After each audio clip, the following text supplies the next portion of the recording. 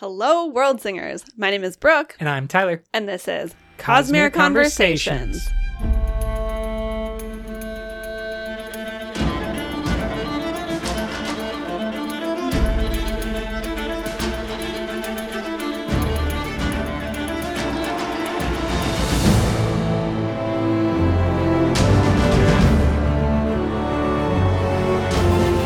Hello, all of you wonderful world singers. Today is like a kaleidoscope mixed with a collage because we are going to be looking at all of the different broadsheets from Mistborn Era 2. Each of the 3 books that we have so far includes some of these special little one-offs, a little world building. Yeah, it's kind of like the version of the interludes for these books and or epigraphs like we have in Era 1. This is that version for this series.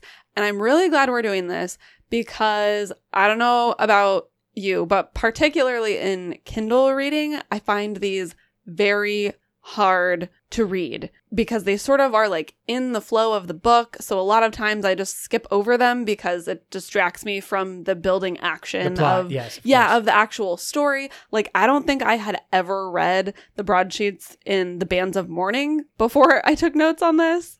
I think that what is most important, whether you have a hard physical copy or a Kindle copy, is that the broadsheets seemingly have very surface level importance and don't feel maybe as important or significant as the epigraphs. Yeah, at first you're like, oh, this is kind of cute and fun.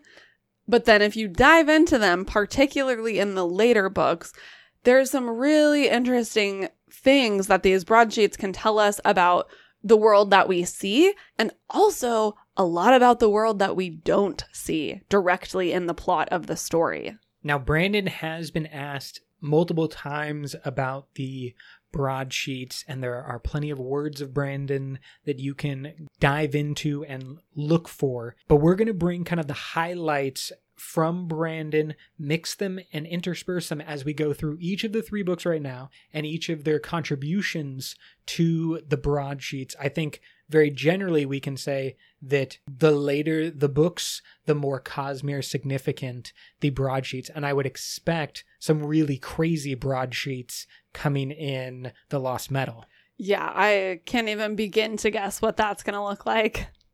So Brandon has been asked multiple times, are the broadsheets canon? And he has an interesting answer, which I think gives us reason to doubt, just a bunch of room to doubt, because he says, yes, of course, the broadsheets are canon. We spent a lot of time working on them. Everything in the broadsheets was, added purposefully, but they are like a tabloid in-world medium. Of course. And you can look at our own world's tabloids to kind of judge the accuracy or what kind of faith you put into those things.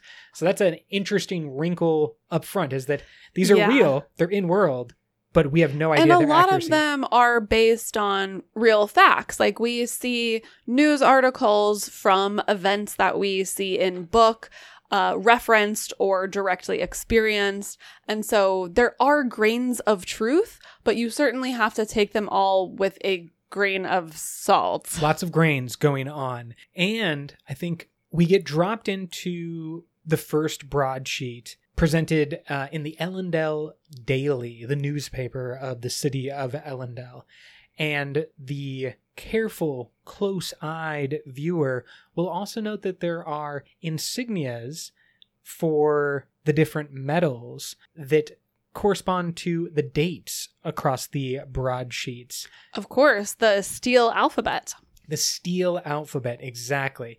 Which I just realized the characters in the steel alphabet are comprised of symbols for all 3 metallic arts, including hemalurgy, which they don't know about. Their symbols have like a semicircle, which is like a ferrochemical bracer, a dot, which is a bead of metal that you would use as an allomancer, and then spikes, which are hemalurgy. And those are all in like different configurations in all of the steel alphabet characters, which I just thought was very interesting. Because they know the alphabet, but they don't know what the alphabet is referencing. Right. We get several different looks across Alloy of Law, I think interspersing 4 different times or so. It's one section of the paper. I think it's just the front page of the Ellendale Daily, but it is broken up throughout the book. You can find a full PDF of the whole front page online.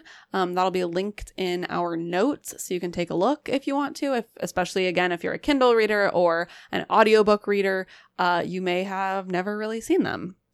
Let's start with the Ellendale Daily. There is an interesting article called "Is There Life Across the Ocean?" And this article details a ship that was lost at sea. The sailors eventually came upon an island where there was a marooned sailor whose ship had been taken by, quote, "a strange seafaring people," end quote. And allegedly these people were people of the ocean, having and possessing unknown metals. We have later, or will later, have the direct experience of the Ellendalites. Is that? Ellendalians. Ooh, that's great. I like all the ups and downs of that. It's fun. Ellendalians have a direct meeting with the Southern Scadrians, but this almost feels different in a way. Yeah, I want to say it's a different group. It seems like the Southern Scadrians are exploring the skies with their flying ships. We don't really hear anything from them about sea travel. So this is potentially a whole different group of people that the Ellendalians do not know about, that they have now come into contact with. Potentially, they also have additional unknown metals. Of course, the Southern Scadrians have Et metal, which the Ellendalians did not know about. And again, unclear if these, quote, people of the oceans actually do have unknown metals, or if this is a way to enhance the story, again, for that broadsheet tabloid-esque feel, to increase intrigue. Exactly, because the real bit of information might be that a ship was lost at sea and a sailor returned from that with crazy stories, and that's what the Ellendale Daily is reporting. And then it becomes a question of what can we surmise about these different hints. From Brandon's perspective, everything was added purposefully, but that doesn't mean that everything is a gigantic mystery and or secret. Of course. Some things, and we'll talk about these later, are even red herrings, or red and black herrings, as it may be, meant to send us as readers off on wild goose chases. So keep that in mind as we are reading. But I do think that this is a possibility of a third people after the Southern Scadrians. We'll call them like the people of the New World or the New Continent off to the west, compared to the location seemingly like north and south that the Scadrians are bumping into now. This seems to be across the ocean or the sea of some type. And I'm very excited. Hopefully further advancement with the flying machines would actually open up their world. And maybe that includes other introductions, just like our own planet experienced. Yeah. Next article that I want to talk about is called Iron Eyes Sightings on the Rise. This one definitely jumped out at me because we hadn't, I think, seen Iron Eyes in the flesh like we do at the very end of the book. So at this time, it was the first reference, or one of the early reference to Marsh. And so that to me was just exciting to read about. But it's interesting that there's apparently a bunch of people who have seen Iron Eyes, Marsh, but we only see him, his purpose is to be there giving Marasi this book. So my question is, what else is he doing that he is just all up around Ellendale letting people see him other than that book delivery? I still don't have a full understanding, and I think book readers don't have a full understanding of what Marsh's role is in Scadrial for Scadrial. He has these nicknames, Iron Eyes and Death. Yeah. And I've always wondered if he is performing some type of service akin to what Preservation or Fuzz was doing with cognitive shadows as they passed. Like he would have to be in the cognitive realm to do that, though. But he is somehow in the cognitive realm as a super spiked hemalurgist to the max, you know, this creation of the Lord Ruler. And each hemalurgic spike is somehow bridging the three realms and like piercing things together. Yeah. So I would think that my guess is that what will be unveiled is that there is a similarity between Iron Eyes and Kelsier the Survivor. That basically Marsh was doing something, Kelsier Cognitive Shadow like worked backwards from there to create himself in the physical realm, to bring himself forward. And I think that I feel like if Marsh is doing anything, he wouldn't have started doing it until after Mistborn Secret History by like quite a ways. Certainly this would be in the period when the world is being rebirthed and renewed, and Marsh is still around. Zazed has a personal connection to Marsh. Maybe Marsh is simply a servant of Zazed or Harmony, which makes sense because he's, again, super spiked, and so very at the will of Harmony. Basically, anything that Harmony wants, he could make Marsh do. And so maybe he is just like a robot for Harmony walking around, but I don't necessarily think that's the case. Yeah, I mean, he has a lot of agency when we actually see him at the end of the book. He specifically says, I'm going against what Harmony wanted, but like Harmony's philosophy is such that he has to allow me to disagree with him. So I feel like Marsh and Zazed probably hang out because, like you said, they have a personal connection, and being two of the only beings that are as old as they are, you know, they keep each other company in a way. I don't necessarily see Zazed like controlling Marsh like that. Not that he couldn't, which is an important thing to remember.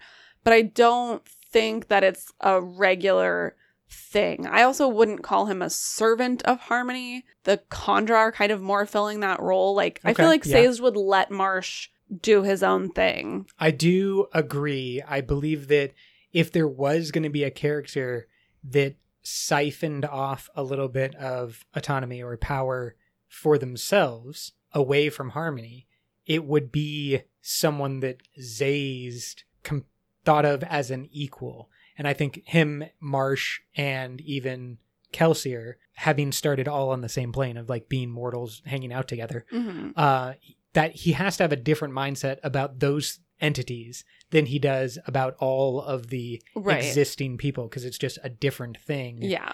And so I think Marsh's role could be a lot more important or significant on Scadrial. And I'm simply taking this from those haunting words of Bloody Tan about having met God, the Survivor, and Death, and wanting there to be a little bit more behind that. That like each of those titles is actually like a role that they are performing at this time, not just a throwaway like nickname or reference to them. Like I want that to actually be some type of like a job. Yeah. Let's dive into the next little bit from the Elendel Daily, because this is kind of a mirrored mention. Quote, "The faceless immortals saved my life." A retelling of an account where one of the Kandra saved a, you know, random normie. Supposedly. Allegedly. Yeah. Whether or not this specific account is actually true, this section of the broadsheet is still a foreshadowing for us as readers that the Kandra are around. They are living among the humans now, rather than being sort of down in their caves apart. This will be explored a lot more in Shadows of Self, and we will talk about that and those specifics in a little bit. But I think probably the most well-known and important bit of information from this first broadsheet is exploring the pits of Eltania, Yes. This, of course, is the first time that we meet Allomancer Jack. Gentleman pirate. I mean, gentleman adventurer. Yeah. We have previously done a episode on Allomancer Jack and some of his adventures. You can check the back catalog for that. So if you want the actual plot details and more in-depth analysis of the Allomancer Jack stories, you can dive into that. But tell us about the Pits of Eltania. Well, we know that Allomancer Jack is a real person. However, it is pretty unclear how accurate his stories actually are. Like we said at the beginning with sort of all of these stories, theoretically, at least some of this is based on fact, and it's just been punched up a little bit for readership. In this specific story, he's being held prisoner in a Koloss camp, and based on his narrative and his descriptions, we can learn that the present-day Elendelians have lost the knowledge of how Koloss are made. He says this, quote, "Ever since their first interaction with me, they had been insistent that anyone may join them. Any man they deemed worthy could be made a Koloss, they claimed. Indeed, several of their most brutish and powerful warriors claimed to have been once men from the city. Obviously false, but there is something in their mindset that makes them think this way." End quote. Now, interesting speculation, but the Koloss have always been a little bit of both a nightmare and an intrigue because of their desire to be human or be treated as an equal. And in this world, we have Koloss human hybrids. 100%. The brute who is assisting Miles is Tarson. That's his name. Yeah, there's a few different times where people with the sort of grayish skin are remarked upon. They are the Koloss humans. And so it is kind of interesting that they would have this connection. I mean, I guess maybe those people only exist because of unpleasant sexual experiences. Not the great kind, but not the consensual non-consensual kind. I think that's a dark thought process. But if, again, we give some credit to this bit of information. Well, actually, just remind everyone, how are Koloss made in the Lord Ruler's time? Humans are spiked. With numerous spikes, right? Or is it a single spike situation? I think they have a bunch of small ones that tack the Koloss skin onto them. Now, that's during the Lord Ruler's time, but after the Catacendra, Harmony remakes the Koloss, and they are able to reproduce naturally, which was blocked by the Lord Ruler. And at a coming of age, Koloss youth are given a decision whether they accept the spikes and become full Koloss. But if they don't accept the spikes, they become known as the Koloss blooded. And those are the types of Koloss that more naturally intermingle with human society, right? Including Tarson. Tarson is Koloss blooded. He did not accept the spikes, but he's also not hopefully, his parents were very loving and consensual Koloss, and he just forgoed becoming the full spiked version. We should expect from That's interesting. Yeah, that there clearly are groups of full Koloss, and that's who Allomancer Jack has run into in this situation. But there's also these Koloss-blooded individuals who can and do intermingle enough with regular society that there are Koloss-blooded Allomancers like Tarson. Either way, this idea that the other way of making more Koloss is a lost piece of information, I think is interesting. There's clearly still some mythology or some version of the information being passed down through Koloss society. The humans clearly don't really know about it. So just, I think, something to remember that might end up cropping up again. I think that's a good call. Along with hemalurgy proper. Yes, I think that's a very good call, that basically the Koloss have maintained some of the knowledge that Harmony, I'm not saying he suppressed it or tried to suppress it, but basically in his recreation, He that's just the made story it so he they told. didn't have to. He was like, Exactly. let me make you a way to reproduce where you don't have to kill people. Doesn't that sound great? And they were like, cool, Yes. we would like that. And that works out, but the other way is probably still known, and that's maybe what Allomancer Jack is referencing. I'm curious just to see how often it happens, though. Right. And I want more exploration of Koloss culture. That wraps us up for the Elendel Daily. That's all we've got of any significance really in the first book. So let's go right on to Shadows of Self, where we get the house record. I don't know for sure, but this sounds like it is maybe a broadsheet specifically directed at the greater houses of Elendel. Of course, because you can't have the trash rag in high society. Exactly. That's where the Washington Post resides. Plus, you need to hear all of the gossip about your fellow I think that's actually what house it is. lords and ladies. Yeah, this is more like the difference between the really trash magazine and then like Us Weekly. Yeah. And all the moms buy the People. Us Weekly. Yes, and they're just like, no, I'm just getting normal news about people's sex lives mainly. Yeah. So that's kind of what I feel like the house record is in world. Is it's high society, but just as trashy. We have another Gentleman Jack episode in this broadsheet, and it is called, quote, Gentleman Jack in the City of Fountains, Part 6, The Sinister Soiree, end quote. Which is such just a perfect little pluck out of time to that's so many titles. It's wonderful. Yeah, clearly based on the serialized stories of our own Earth past. What's interesting in The Sinister Soiree is Wax is name dropped. Waxillium gets a mention as an adversary, compares the two, right? Between Yes. Jack and Wax. Yeah, the adversary asks Jack if he is Waxillium Ladrian, and Jack mentions that he's punched many men for asking him that question. And he's like, no, if I ever met Wax in person, I would pull a gun on him.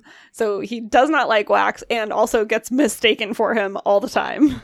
Very funny. I don't know if that's a Brandon reference, like dealing with this situation is, are you trying to, write multiple versions of Wax, just like the craziest version is siphoned off into Allomancer Jack? I mean, I think the idea is that this gentleman adventurer role, like, it's not just Wax. Certainly this not. is an occurrence that maybe is not happening commonly, but it's a thing. Yes, I think that These are referenced. the hipsters of the time.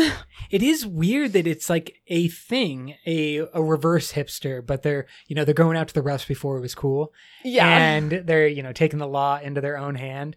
But there definitely is multiple references about other people other than Wax. Because Wax is also asked if he is basically the same as Gentleman Jack. They're like, oh, you're just like that Jack guy in the broadsheets that I read about. And he's like, well, no, not really. But I think there is a way in which they are close together. And we start to see a little bit of that as we continue to see flashbacks from Wax's past. And he continues to tell Marasi what his life in the roughs was really like, where we hear about him struggling. We hear about him not being very skilled, especially in that scene where he first meets Lessie. And she's like, oh my God, you don't know what you're doing, do you? And he's like, nope, no clue. Like, just totally, doing all the things that he's read about in the broadsheets, like trying to jump onto his horse from a height. And she's like, that's You're gonna not break going to work. the horse's back. So I think it's good to remember that sort of in those respects, he is Gentleman Jack. Like, Yes. we think he's better, but in a lot of ways, he's kind of the same. We get hints in book 1 regarding Marasi and kind of like, oh, I didn't know it happened like that, or they never tell me these interesting character Yeah. details. But I think what you're mentioning and that flashback with Lessie is even more important. He has the moment of scaring away the rest of the bandits by positioning himself as if he has just killed Granite Joe, and his main henchmen. And so right when the door opens, he's like standing he's atop like them. Got the bloody knife, Yes. clearly pointing to himself like, I did it. And then they all run away. And that concept that he jokes about with Leslie about like creating an image and having a thing and it being very valuable, that is where Gentleman Jack and he, I think, are, spirit brothers, cleaning up the roughs together. Like, I would say Wax is probably a lot more competent. He has multiple magic powers. So he's a sword of harmony. He is a twin-born, and I think he also has a different intent, where Wax really is trying to help the people around him. And I think Allomancer Jack is much more selfishly inclined, which is why he is bumping up his stories and selling them to the papers. Oh, this is interesting. I'm wondering if there is a writer behind Allomancer Jack who is maybe like more in on this charade than we know of. For example, what if another quote unquote lawman's thing is that they created the story of Allomancer Jack to go out beyond their own tiny bubble that they can influence. Yeah. But they send the message far and wide. And that's kind of like their thing. They're not actually out there fighting fist of cuffs, but they are. Right. Like it's fictional. Yes. Right. And I think that's a possibility. I don't think that it's true because of what we're going to continue to see of Allomancer Jack interacting with real people in the real world. That's a great point. That's not to say, again, that everything Allomancer Jack does is accurate. Let's jump to the next one because this is a more simple, an advertisement and an image that is depicting a new historical operetta starring everyone's favorite lovers from the olden days, Vin and Ellen. Yes, and the title of the operetta is A Hero for All Ages.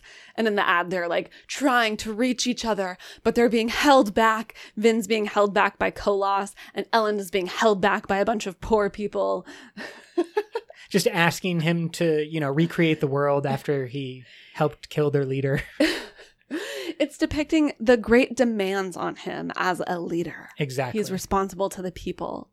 And it's just very cute. And I think another indication of the fact that this is maybe a more posh broadsheet because posh people would be the ones going to an operetta. Mm-hmm. Yeah. And then we also have a political cartoon here. And this one is depicting a lion, which is labeled Ellendel. And the Ellendel lion is spanking a child, which is labeled as New Saren.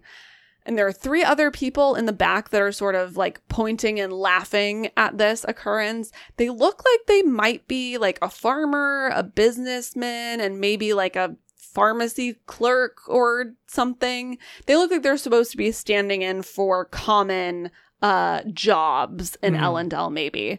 And then the caption on this is, quote, "And it's bedtime without supper, too," end quote. Now, clearly there is this division that's going on with Wax in Shadows of Self, but the setup for the divisions with Ellendel and the Basin and the Set and the political divisions that they are sowing, like it's all been happening and is happening simultaneously. I think that this political cartoon, and really any political cartoons, are wonderful world building elements. Like I think Brandon and other people should do this more often because you can tell so much by the way that a society will depict itself and what is going on, and the speaker, the artist, who is what they are trying to convey, that message. It all has to be by mechanism of the medium. It has to be very clear. It has to be something that you can look at and just be concise. like, oh, I get it. Yeah. They're little babies, Ellendel spanking, but then you can dissect that just as we would in our own world and try to figure out, okay, wait, what does that mean? Because there's a bunch of political cartoons from the turn of the century that at the time may have meant one thing, and now we look at them with a different eye. And so, like, what's the different eye? How are different people going to see this political cartoon across the spectrum of individuals? I think it's accomplishing 2 things. One, obviously asserting Ellendel's dominance over the rest of the basin. 2, it's a way of creating an us versus them. So one way that you can sort of start to quell dissent inside of your city, for example, people unionizing and fighting for workers' rights, is you say, actually, you don't want to be fighting Elendel. We're your friends. Like, we're all Elendelians here. We really need to be focused on fighting the New Seren people. Those outside people, you know, those are the ones we need to be focusing our attention on. You should be upset at them. And that way it binds you together as a city, might help chill out some of those rumblings that are happening and creates a new focus for your discontent. Yeah, that has a lot of parallels, and the depiction of the lion or you know, these strong animals, Russia, the bear, the United States, the eagle, Great Britain, often the lion, that were all taking part in a little bit of colonialism in the previous century. And that's what it feels like here, you know, binding together some groups by creating an outgroup, the New Seren people, as you were talking about. I think that there's another way of looking at this, though, which is the children, the other, you know, normal people of Elendel, are still at the mercy of this powerful lion who can bend them over and spank them. Oh, like they could be next in line. Exactly. Sure, they're laughing now the way a sibling might laugh when their younger brother or sister is punished. But at any moment, that role can be reversed. Like, these are still children compared to the lion. And that, to me, is what the set is kind of playing off, is like, it's us, the normal people, against the lion, the abuser, and this kind of power that's being held over you, this threat of violence, is what you need to bond against. Anyways, as just a different perspective on this as well. Probably the most interesting article in this broadsheet is called, quote, "Visitors from Other Worlds," end quote. And certainly made my eyes bulge. Yeah, exactly. Obviously, we're always looking for world hoppers. This story is also the first time that we hear of Lady Nicelle Sauvage. And this is the character that Isaac at Dragonsteel is writing a Cosmere spin-off story about. It is tentatively titled Boatload of Mummies. And that may be dropped during some of the Year of Sanderson for those of you following along. Miss Nicelle Sauvage. We meet her as Nicelle, and she is described in this article. She is basically the source of the article, so it's not written by her. It's like not really focusing on her necessarily. It's not from the first person. The journalist writing the article says that she is where he got this information. So Nicelle is an adventurer, and in one of her adventures, she came upon, quote, "a mountain pool of most perfect blue," end quote. Obviously, we think possibly a shard pool, perhaps? What is more entrancing is that there is a figure hunched by the pool that is said to have piercing eyes and a face like some otherworldly beast. Speculation is now running rampant for who, what is the hunched figure, and is this a shard pool? If so, who's shard pool? What's shard pool? Why shard pool?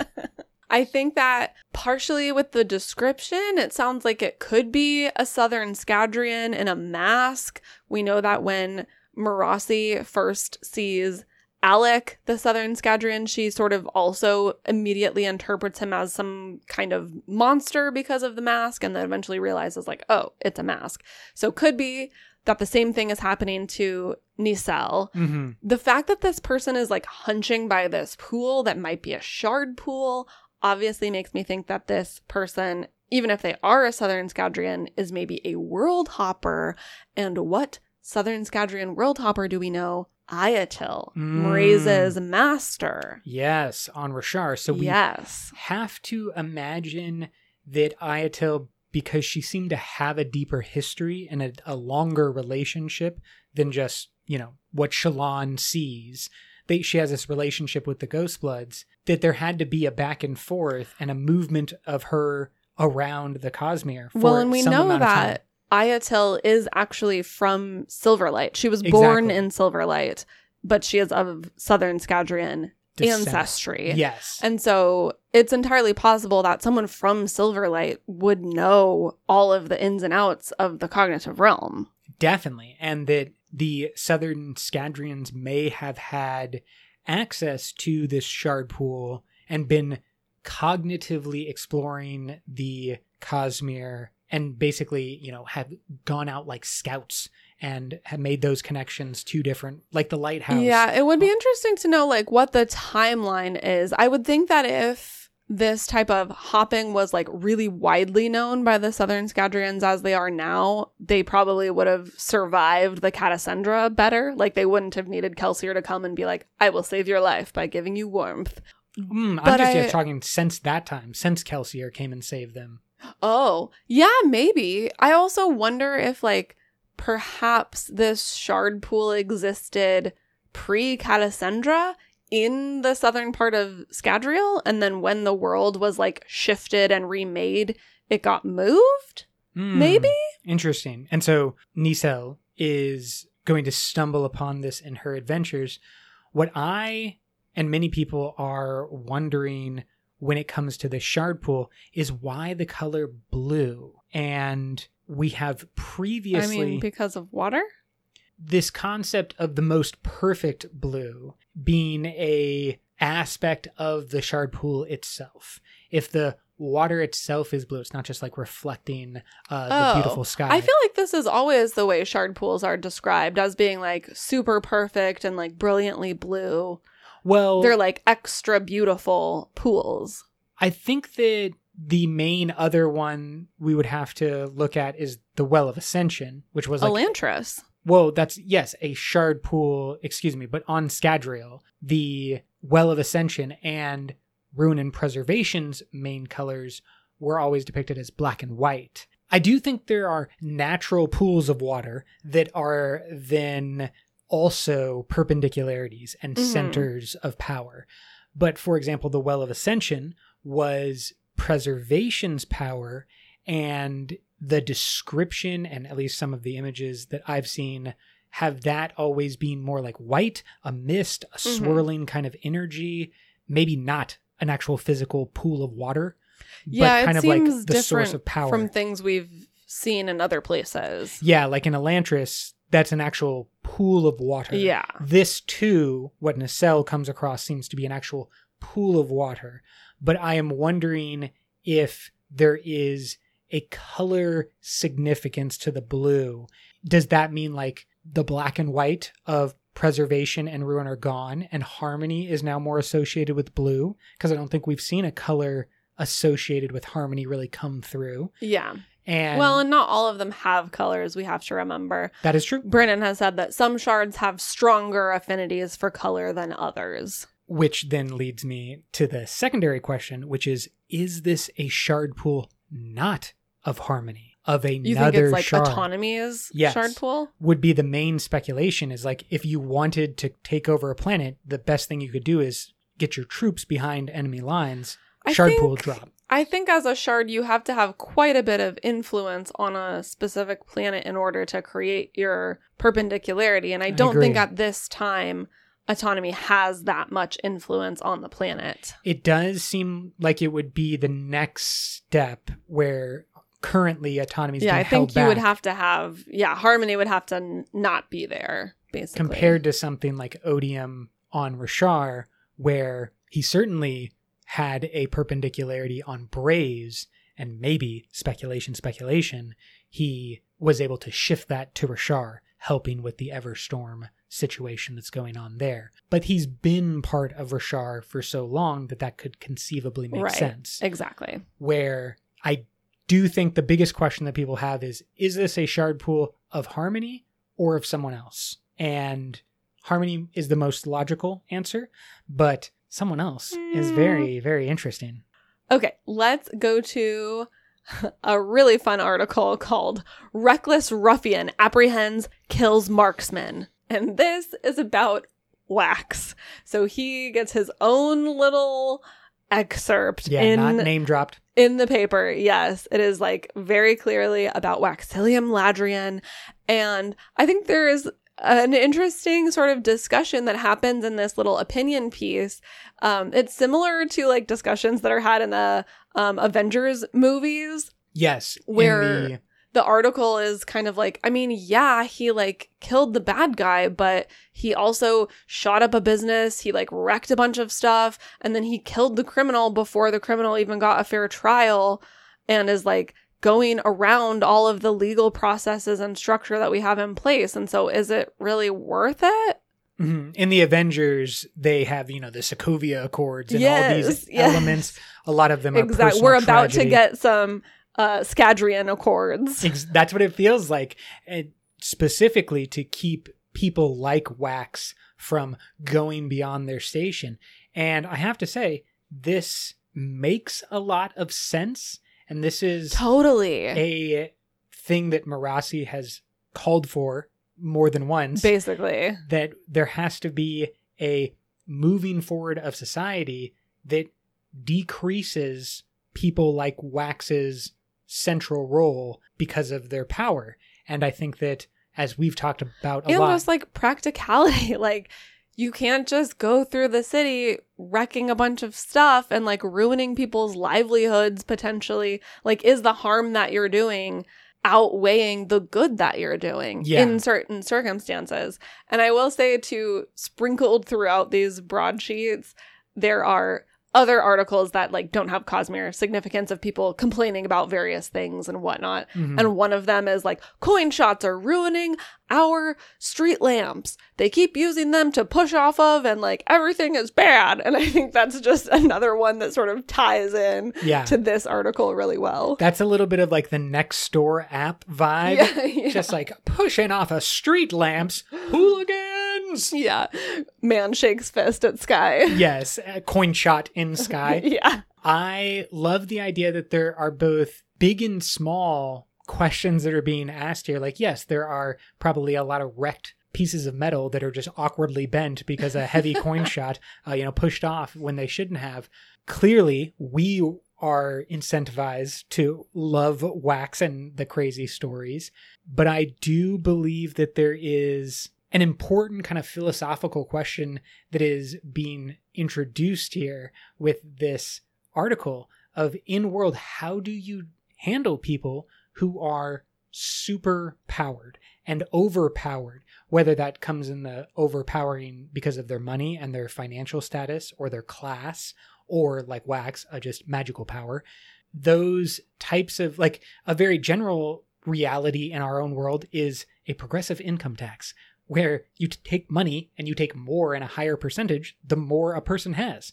It's just like a way of balancing some of that power down. Well, and then I think this ties into Miles's argument as well of like, look, we were given these powers, kind of by harmony. So who are all these other people to come in and say, you can't push off of my street lamp, you can't use your powers through the city? Like, what the heck? That's the philosophical argument that I think is introduced by this very like silly one-off mentioning Wax and, criticizing him. It is a deep question. I think that's why the big Marvel movies and whatnot have at least tried to deal with some of the blowback, sometimes the psychological harm to like an individual character, but just, this society, how does a society deal with superheroes? It's a little bit more Watchmen or some of those darker one-off exploratory comics, but I think that Wax presents the same basic question in the society. And I think when you're following a society through time like we are, these are really important details for us to keep in mind, because they are what is going to help us see where the society is headed.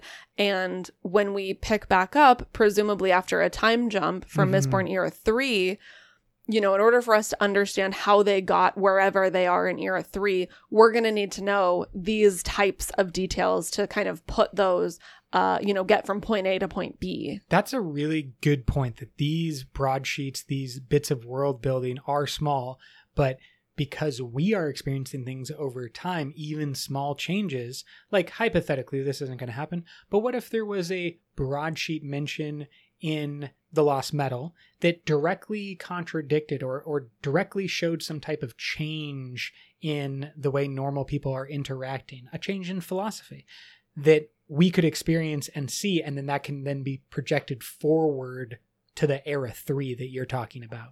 Yeah, I mean, even I think that is happening. We're getting depictions of the way that cities are relating to each other differently, right? Elendelians and the outer cities, they have a different relationship now.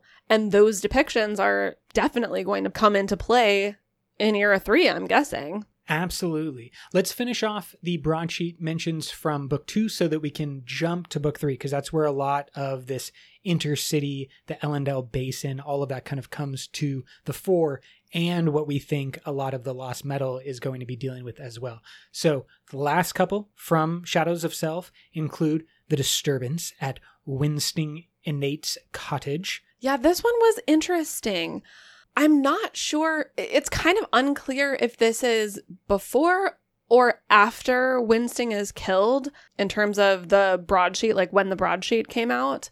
I think, if I remember correctly, the event that we see where he's killed is in like an apartment in the city, not a cottage. So my thought is that this disturbance at the cottage is an allusion to when Palm, the Kandra, kills and takes the place of Winsting's bodyguard. Yeah, I think this is a great call, and we do not see that moment happen in any other situation. It's presumed or, deduced through other elements, and I would love if this was the only mention of there was a cottage incident, and that was Palm getting they hear the window break or whatever, and Winsting's like, Flog, did you get that? What's happening? Yeah, I got it, sir. No problem. Yeah, exactly. Back to bed, everyone. Little did you know. Palm, Palm, Palm. That was my creepy Palm voice. And then lastly, we have a little advertisement for Suni Pups, which is like a stuffed dog, basically like a teddy bear from our turn of the century. And of course, they are based on TenSoon. Suni Pups, stuffed TenSoons. I want 10,000 of these.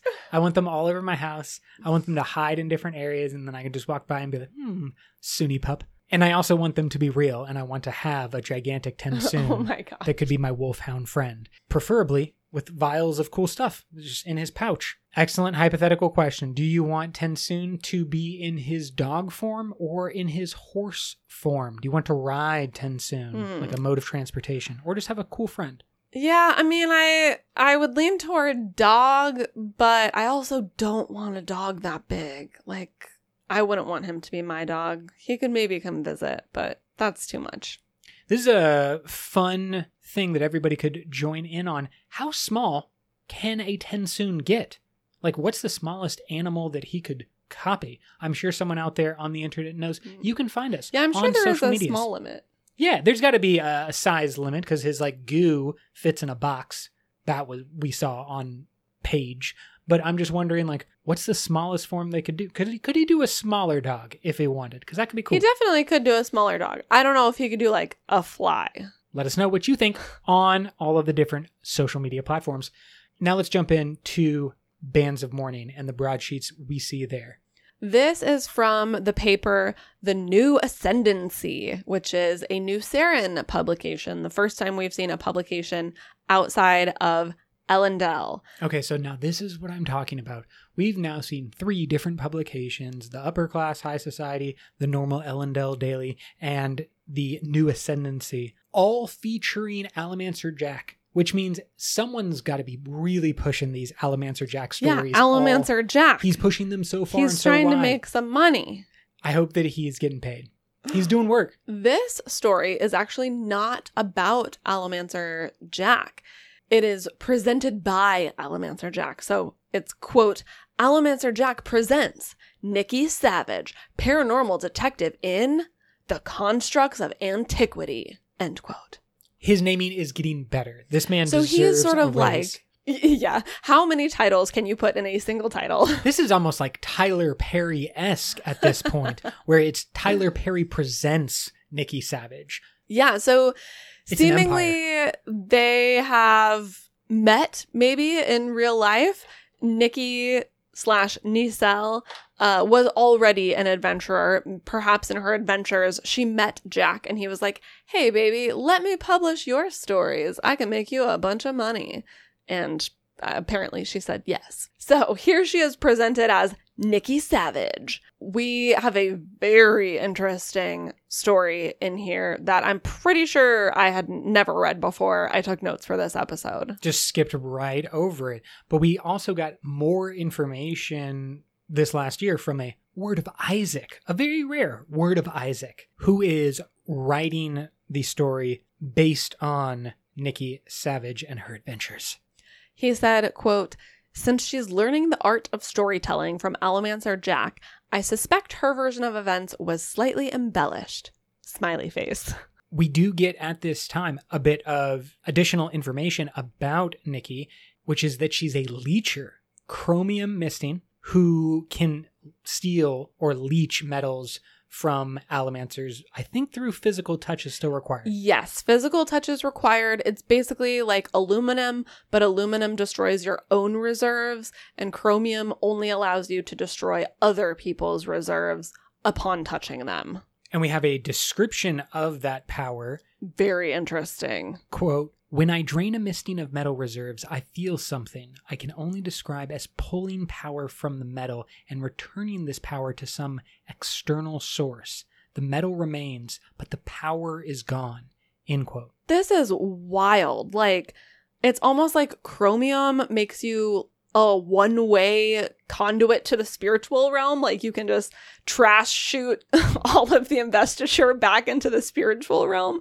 Almost like, again, she's like a one-way perpendicularity, like Dalinar sort of, but it only goes in one direction. Okay, or there is a little bit of a electricity vibe that I'd like to introduce here. What? Yeah, okay, no, stay with me. So you have the normal situation that an Allomancer would be using, which is that using a source, your battery, in a flashlight, in this case, the spiritual realm, you send some electricity through and you can produce the light, the allomantic payoff, basically, your source of power. Kind of is right, the an light Allomancer is drawing power from the spiritual realm exactly in order to be an Allomancer. To be an Allomancer, to use their power, or in this description, to project their light forth into the world. Okay? Stay with me. Okay. Now, a chromium misting, like Nikki, is short-circuiting that projection of power through the light bulb. Well, She's like stepping in and redirecting the electricity back to the source, back into the battery in this case, or into the spiritual realm. Yeah, it doesn't sound like she is a block where she's like preventing the power from reaching the person. She is saying that she's sending it back. So you're saying she's like a mirror, I guess, but she can like only direct the light back to the spiritual realm. Yeah, she has a fixed position that she is sending everything back to the source. Yeah, but I think that's interesting. That means she is like kind of directly tied to the spiritual realm. Yeah, she's a conduit that is maybe more open than some other individuals, even other Allomancers, because she has like almost like a pinpoint direction right to the spiritual realm, but it's coming through her. I think that's the important part, that like the direction I do think matters. Yeah. Coming out of them, projecting out of them a normal Allomancer behavior. Yeah, I think well, is we different know than that the metals are divided into internal metals and external metals. Of course. And chromium is an external pulling element. I think what this power can be used for is probably more important than we realize, because it's not only metallic powers. This is any investiture a chromium person can drain from an individual, but some individuals are able to hold a lot more investiture than a Allomancer.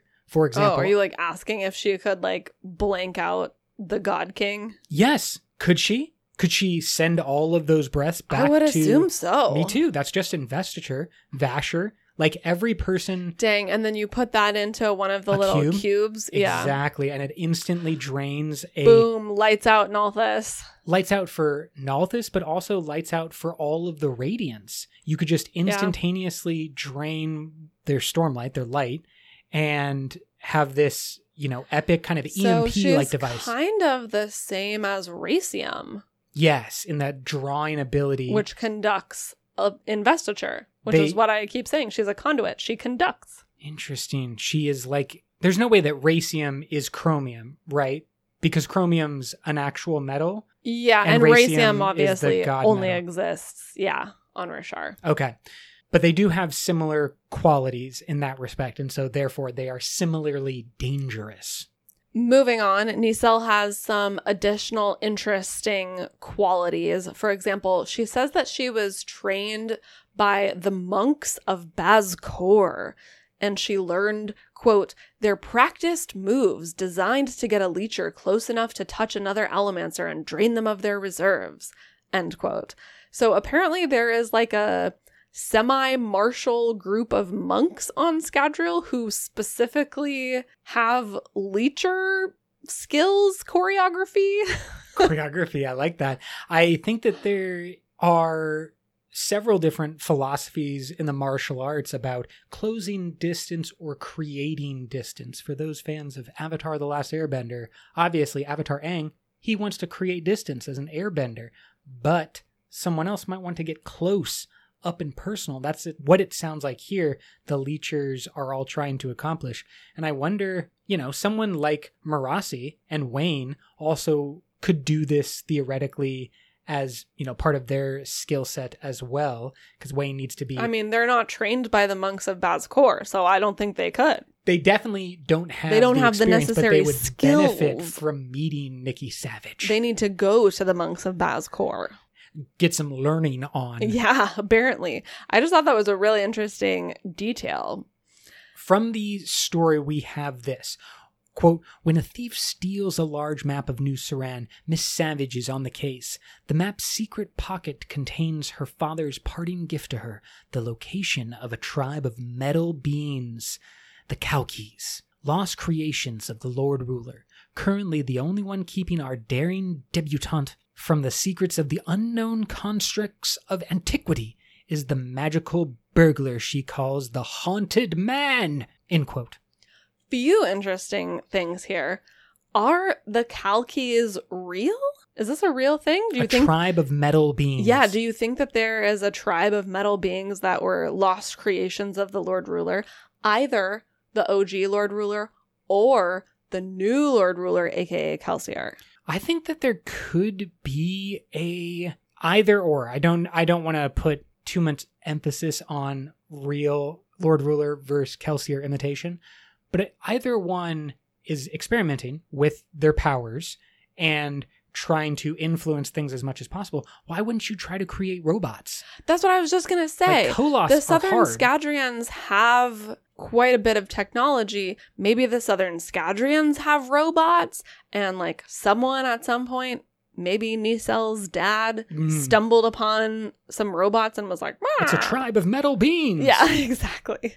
I wonder if that's true. Like, robots seem to make sense to me, but maybe they're in like the automaton phase. Advanced. Yeah, more like a C-3PO. Well, C-3PO, very advanced, obviously. He speaks 31,000 languages. But you know what I mean. I think that, again, turn of the century, the robots you saw that were like hugely intricate pieces of art, but they were very delicate and not super functional. Sure. They could do like one thing, like pick up their arm and like wave, but it was such impressive craftsmanship to create it that maybe that's something that are being experimented with now on this world. Yeah, I think this is a super interesting question. And then another question, what are these constructs of antiquity that are mentioned? I thought like, maybe is this another name for the bands of mourning? It's not a bad call, but the bands of mourning, the history of the Bands of Mourning is interesting to me because they're both like not known and known about. Mm-hmm. And so these, other magical elements from antiquity, it could be the Bands of Mourning, or it could just be any other random thing that we haven't seen I mean, before. the name is like so not descriptive. It's literally just thing that was made a long time ago. Like, Yes. that's what construct of antiquity means. And so, yeah, I think we have to remember that a bunch of magical power can be in a very simple thing, like an armband on this world. You could have a Feruchemist entire knowledge database that's in a bracelet. And so maybe people are stumbling across artifacts like Constructs of antiquity. Yeah, it would be interesting if there were like mini Bands of Mourning, a huge dump of someone's power that was from a single misting, or maybe like someone at the end of their life. Think of like a wax, iron Yeah, that's ability. interesting. I mean, you who would have didn't- to be a Feruchemist. Yeah, but if you didn't use it like wax did, you And could you would conceivably have to- save up a bunch. You would have to know how to create an unkeyed metal mind, which... That's yeah. that's the antiquity part, is like maybe something in the past was able to do that easier, and then all you would have to do is pick that up in the modern day, and it would become one of these unknown constructs of antiquity. I hope that this story continues in the next broadsheet that we're going to get in the Lost Metal. Because then, of course, the next question from this passage we read is like, who is the haunted man? Well, we're going to find out, because that's what the whole story is about. Essentially, Nisel sees this quote-unquote haunted man and pursues him onto one of the gondolas in New Saren, and they have a tussle of some sort.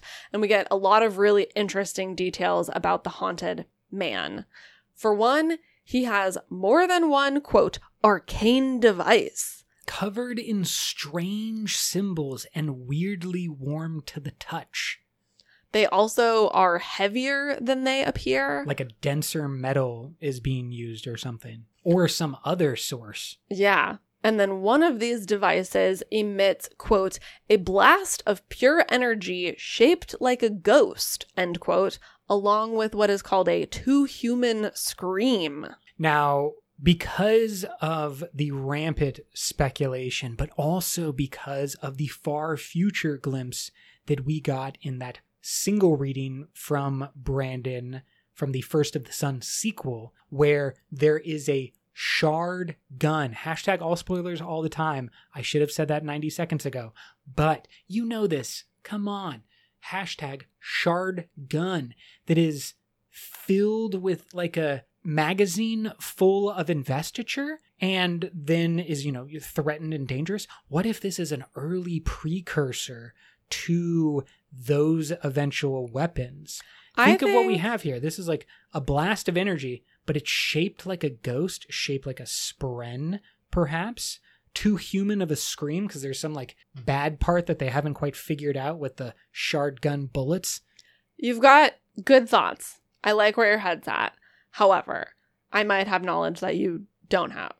So I'm going to add some information in here and then tell you what I think this gun is. Hit me with it, because there are symbols and runes and there's a lot going on. There are a few different things that make us think that the haunted man is Nas, Chris's sidekick. We know that they are round and about the Cosmere. We know that they are gathering information. They definitely would want to go find these constructs of antiquity. And so it would make sense that he is here. The haunted man also swears using the words Hellmore and shadows. And as we know, Nas is a native Threnodite, where there are shadows, shades, ghosty type things. Mm-hmm. So my thought is, this gun is a shade gun. And they have somehow figured out how to like harness the Shade. power, investiture, destructiveness of the shades on Threnody into a gun. And that is what is happening in this situation. Okay. So same vein of what I was going for. Yeah, just different planets. Different planet, different power source.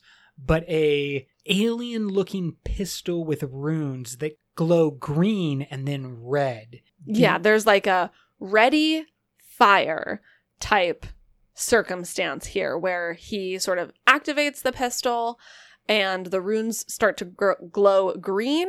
When they turn red is when it's like charged and ready to go. Okay, so it's like a Qzar return Yes, to Energizer absolutely. situation Yeah. where your gun needs to be powered up fully, and when it's ready to go, boom. Now, this is a lot of speculation, obviously. Of course. But this is in the text. We're just making the connections here, folks. I think that what is interesting to me is that Nikki says the pistol can be affected by her chromium, can be drained of investiture, but not permanently. Yes. It has that recharging ability or some type of new connection back to Threnody, if your thought process is correct, that can like be reestablished, a link back to and like bringing forth It's those a little shades. bit, old guns where you only had like 1 or 2 shots at once and then you had to reload your gun before Sure. you could shoot again. That's basically what happens. He points the gun at her, she grabs it, sucks the investiture out of it and is like, oh great, I broke it. And then he like reactivates it, waits, and tries to shoot again before they tussle and the gun is lost. Okay, now with this introduction of possible Nas as the haunted man, I have another possible speculation for the constructs of antiquity. Okay. Because Nas's knife, big plot hole / point / mystery from Mistborn's Secret History. He gives Cognitive Shadow Kelsier his knife, and Kelsier loses that knife. We don't know what happened to that knife. Okay. The knife is out there somewhere, conceivably on Scadrial as the world was remade. That could be an example of something. A construct. Yeah, exactly. Nas would want that back. That's an interesting idea. Importantly, there's one other bit of broadsheet information that we will call out that may relate to that. So thank you for introducing us to the Nas theory. And then another interesting thing here at the end of Nisel's story is that after their tussle, the haunted man, Nas, cuts the map in half. He falls away from the gondola, and Nisel goes down to look at the spot where he would have fallen. And while she's there, she meets a white-haired man who offers to tell her a story. Obviously, we think that this is likely Hoid. It would only be better if he was dressed in a sharp black suit. I wonder if Hoid is also looking for the constructs of antiquity. And maybe specifically Nas's knife. That's just my Maybe. main theory right now. Yeah. A fascinating story with Nikki Savage. Do you think that Nikki Savage is her persona that she wants to present or the persona that she wants to be? Like, do you think there's a Nisel Savage who's just randomly chilling out there, being her adventurer self, and she wants everyone else to think of her as Nikki Savage? Or is she trying to become Nikki Savage? I think that Nikki Savage is her stage name. Excellent. That's kind of, the division that I wanted. Like, So in my opinion, it's like kind of in the middle. It both is a public face, but it's also like not who she is. She is an adventurer, and she was an adventurer before she became a broadsheet publicized adventure lady named Nikki Savage, of course, I think the difference that I am getting at is a stage name, as you called it, versus changing your name to something different from your birth name. Yeah. I also suspect that this changes largely due to Allomancer Jack. Again, I have the feeling that Jack was like, hey, Nisel, I can show you how to become famous and make some money off of the thing that you already enjoy doing. Let me, give you a public persona. We're going to sell you to the press. Let me give you this new name, Nikki Savage. That sounds way better for the broadsheets. Allomancer Jack is the madman of Scadrial. He's just out here with advertising campaign after advertising campaign. If there's a man who knows how to make money, it's Allomancer Jack. More like the used car salesman, but yeah. Getting the job done. Okay, let's move on to some other sections of this broadsheet. We also have a section about a broken gondola that strands its passengers. It's possible that this is like an actual news article about Nicelle's adventures in real life, since she did have this confrontation with Nas inside of a gondola car and ruined it. Also possible that this is something to do with wax, but I think Nikki is more likely. There is a mention about Bilming's newest ships, which amuse Elendel officials. This is important because we, having just summarized that little bit about the lost metal, know that the city of Bilming is going to be a central point of that final book. And here we have a little bit of a precursor to that with the Bilmingites building warships. That is the underquote or the subheadline. Why do we need warships? The basin is alone on land and on the seas. From whom do we need protection? End quote. Yeah, so Bilming is trying to advance the civilization in the basin, and Elendel kind of has their heads in the sand. They're like, why do we need any weapons? Like, we're chilling here in our little oasis that Harmony made for us. This is ridiculous. Like, get back in your place. Stop trying to be cool, Bilming. And this presents something that I hadn't really thought of, but now that we've had this conversation, there's destabilization happening all throughout the Elendel Basin. And that instability has been thrown off by the Southern Scadrians and the introduction of flying machines.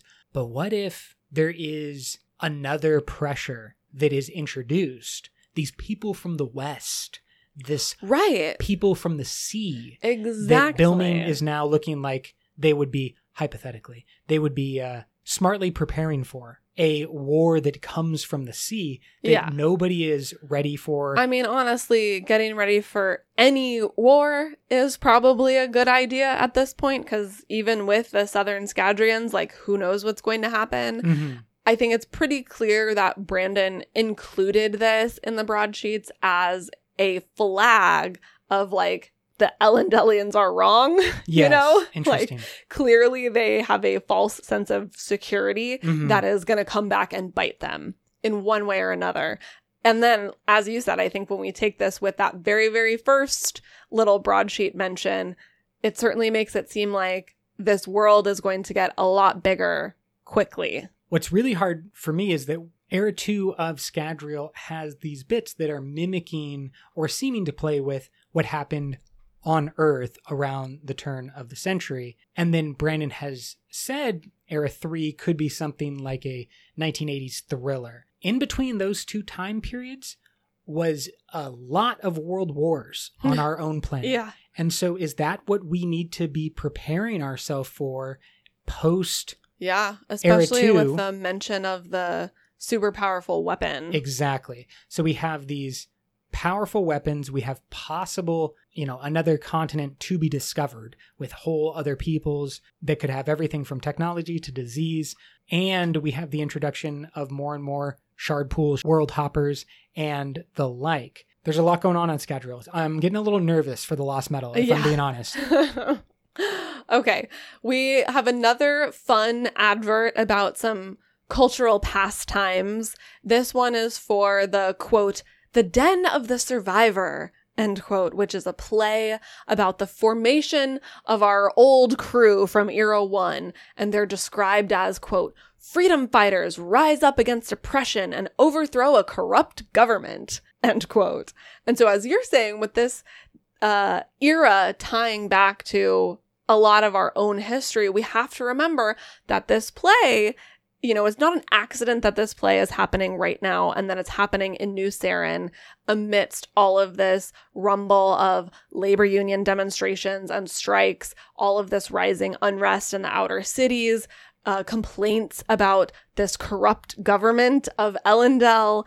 And so the co-opting of this origin story of Kelsier's crew for their own purposes being very clearly on display in a popular show, these are the things that we really have to keep our eyes on. I think that's a great point. And the way that in our own history, there were huge productions, creating the movie industry, early movies that were things like The Birth of the Nation, which retold how the Ku Klux Klan was founded in a positive light. That's one of the early and most successful movies of the first 10 years of film, because it was also the only one.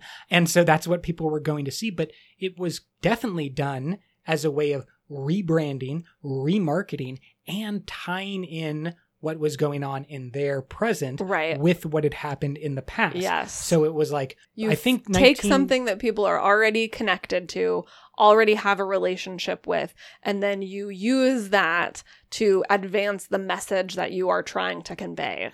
100%. And I think we have, again, a great insight, a great bit of world building to know and be able to play with this.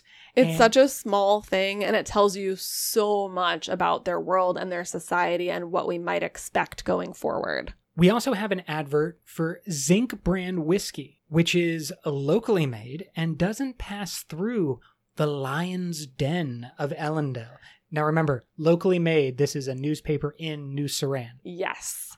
And I thought it was interesting that they specifically call the basin or call Ellendale the Lion's Den. So clearly, lion is associated with Ellendale, and this is sort of a colloquial phrase that is being thrown around in the outer cities of the Lion's Den in a negative way. Yeah, because conceivably, you can either have a Mufasa or a Scar. Like, they are equally able to lead the lion and the den, and you don't know. Flip of the dice, you don't know who's going to come up and be your ruler. New Saran thinks that Ellendale is Scar, yes, for sure. Definitely led by Scar and this his weird whole hyenas. Advert is like, buy from here, that way you won't be lining corrupt people's pockets. Rawr, local. Buy local. Keep New Saran weird is the bumper sticker that they have. 100%. Okay, and then we hear another tiny mention of Nas again in sort of an ad, an ask, a personal of sorts. Quote, "Do your metal tools speak to you?" End quote. Bring your tools to K or N is the sub-headline. And we know from word of Brandon for a while now that K and N are Chris and Nas. Why they're looking for metal tools that might be speaking to people, we still don't know. Very interesting. Yes, because of course, the only metal objects that speak to people that we know of with 100% certainty is Nightblood. And everything after that is questionable, but I think that to tie this back in, to make my full crazy Cosmere conversation speculation complete, I think that Nas, and therefore Chris, could be looking for this knife because it is a early prototype or a similarity in some respect to a Nightblood. It was maybe filled with a lot of breath. We know that simple objects can simply be breath stores, and maybe being filled with breath for a long enough period of time allows the knife to become sentient in a way, not with the forced way of how they created Nightblood, but because of time. So like time being the pressure that takes a bunch of Nas's old breaths, hypothetically, and makes that knife become sentient. And maybe this is something that they recently discovered. They didn't know that it would happen. And it's an issue that a sentient blade could be out there. Because of Nas's background as a Threnodite, I'm more tempted to say that a potential mini Nightblood would be powered by, again, The maybe shades. like shades or some other type of investiture, not breaths, but intriguing still that perhaps something similar could be achieved with a different system of investiture. Especially if his gun is operating in that mechanism that it's like somehow capturing or reloading shades from his cognitive realm. Yeah. And I mean, and clearly that shows that wherever he's getting this tool is like pretty technologically advanced.